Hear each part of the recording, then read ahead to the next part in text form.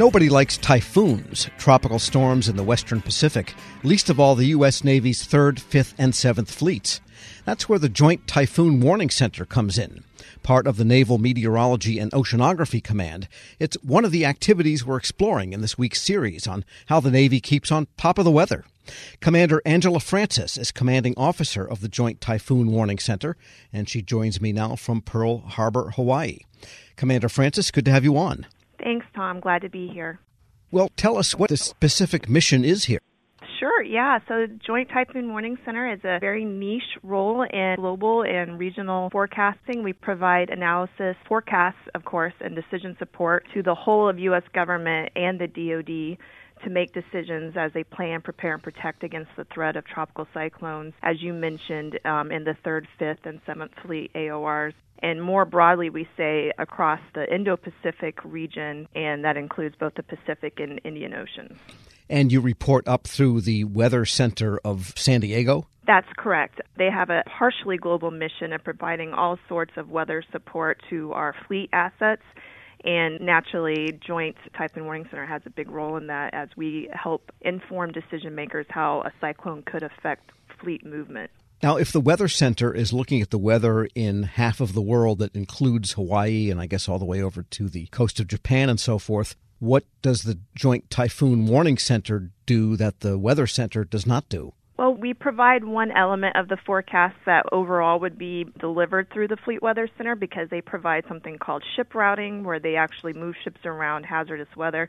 And the element that we provide, because of the expertise of our watchstanders, is very pointed tropical cyclone forecast. I called it a little bit of a niche, but it does require very specific tools and reconnaissance to be able to forecast a tropical cyclone or a typhoon.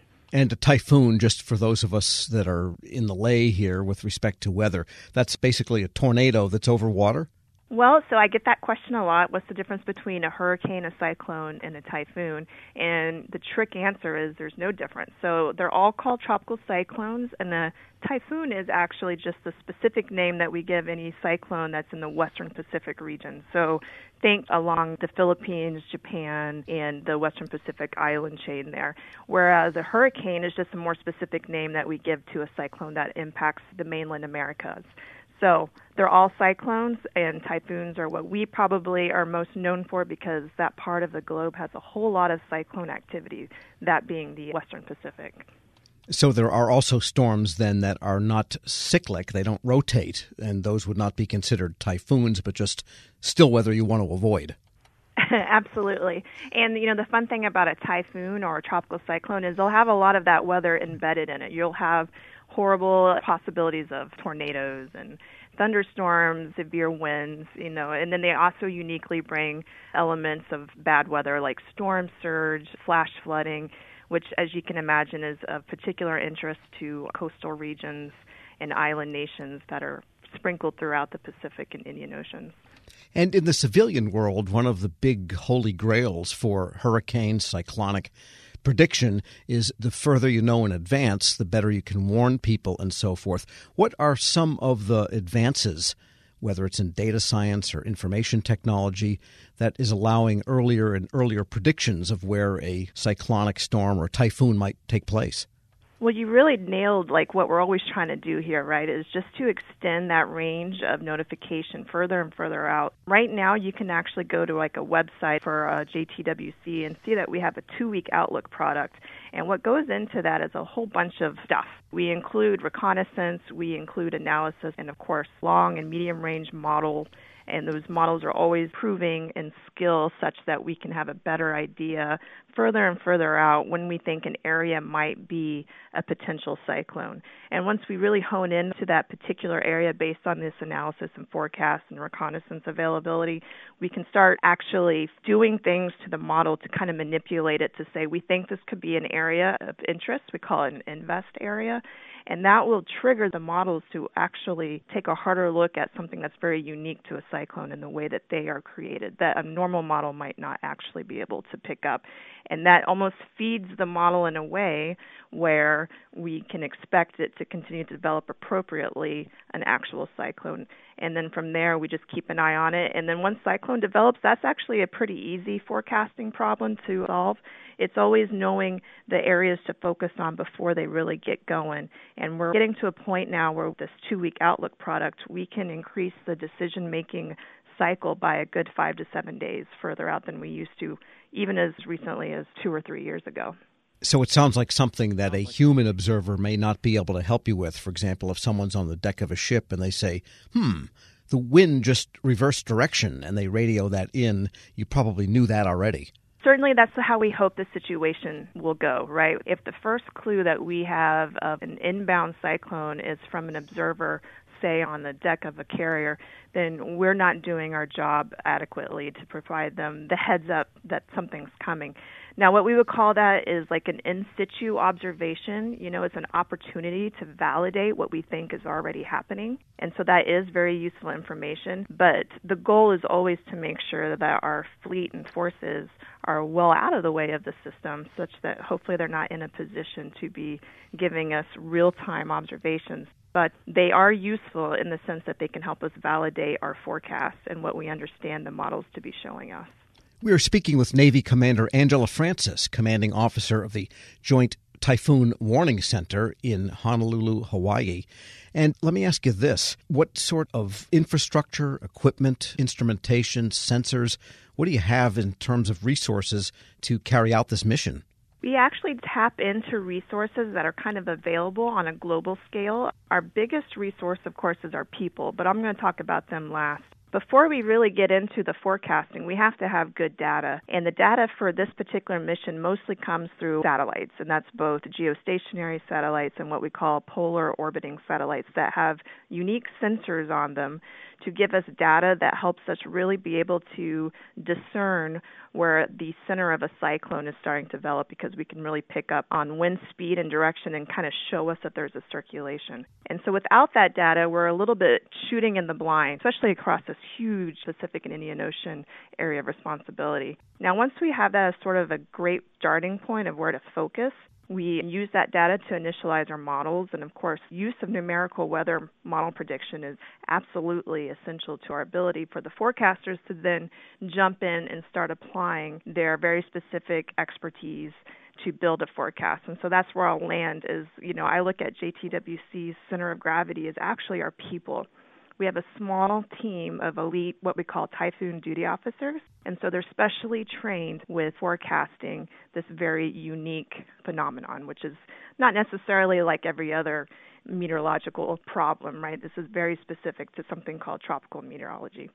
And so to be clear, then, National Weather Service, what the NOAA might be doing, and other agencies like that have all these supercomputing capabilities and sensors around the world, that's all part of your, let's say, virtual infrastructure. Absolutely. We have an excellent relationship with NOAA. Relationship, partnership, interagency cooperation, and that is through working closely with the National Hurricane Center and the Central Pacific Hurricane Center. We share our data and our resources, and that's all connected virtually, of course. In the battle to get as much data in front of you to build a forecast, they play a very, very important role in that. And talk a little bit more about the human capital that you have. How many people work in the warning center? Is it mostly military? Do you have a mix of civilians? What about contractors? Well, the answer is all the above, right? So we actually are unique. We have this title called Joint Typhoon Warning Center, which implies that we have more than just Navy personnel here. So this mission is conducted using both Navy and Air Force officers, enlisted and civilians. And we do have a couple contractors as well. And they all play a very important role in the typhoon forecasting mission. Certainly our civilians come in with specialty training.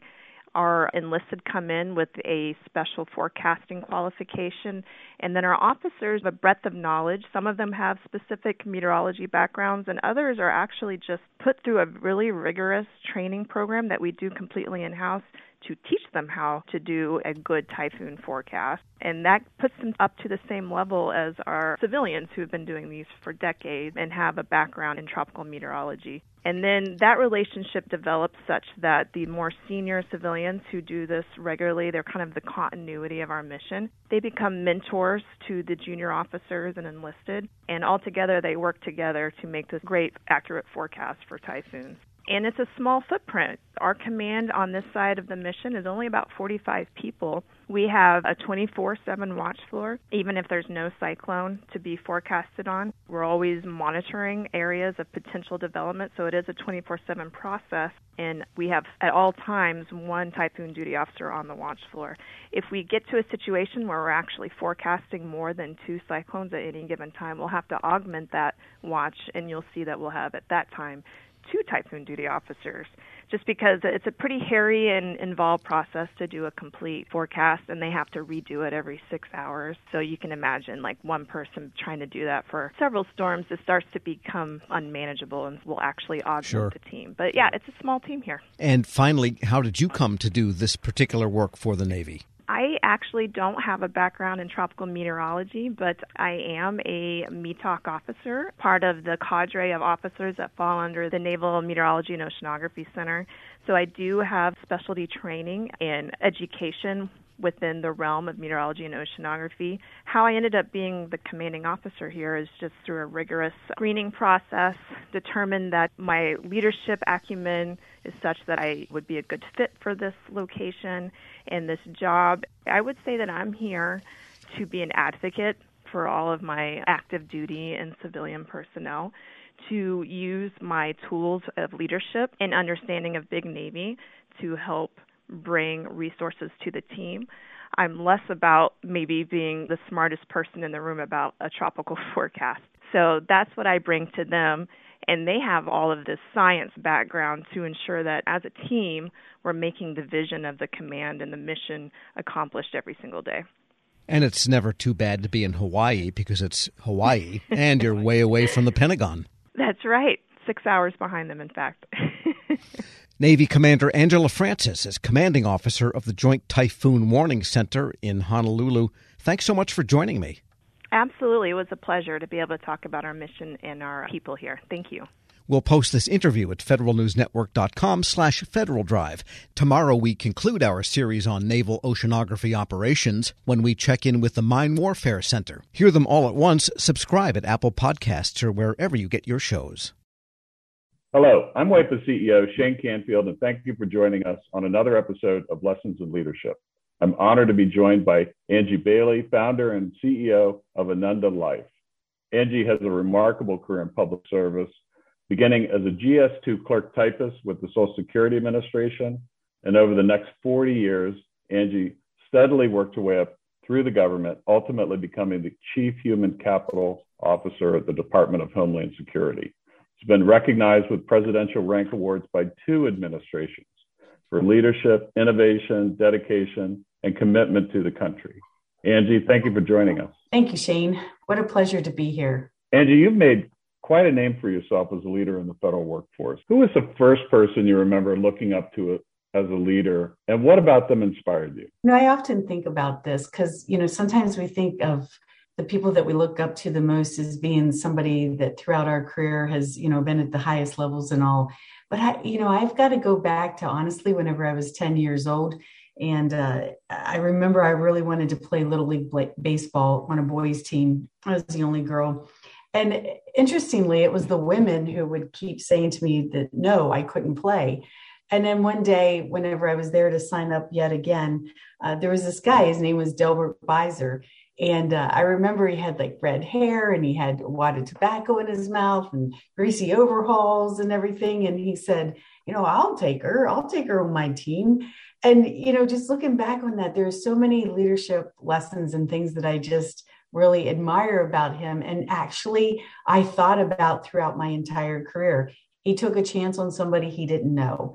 He put aside whatever conscious or unconscious biases that he might have had about having a girl on a team. He treated me the same, whether if I wasn't performing, I got benched just like the boys. I got no special treatment. And he was just really honest with me, and he just included me in everything. And so looking back on it, really, it was Delbert Visor, our local mechanic in our little small village, that was, I think, my inspiration for going on to, I hope, become the leader, that I wanted to be.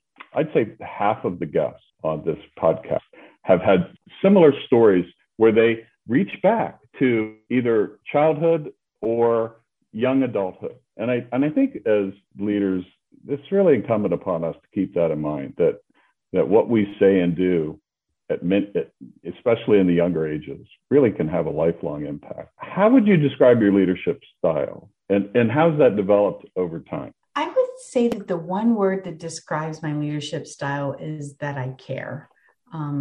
I guess that's more than one word, but I care. I've always cared about the mission. I've always cared about the people. I've always cared, about making sure that they had what they needed, or that they were developing the way, that they aspired to develop. And I tried to take this approach of not treating people the way I wanted to be treated, but instead treat people the way they want to be treated.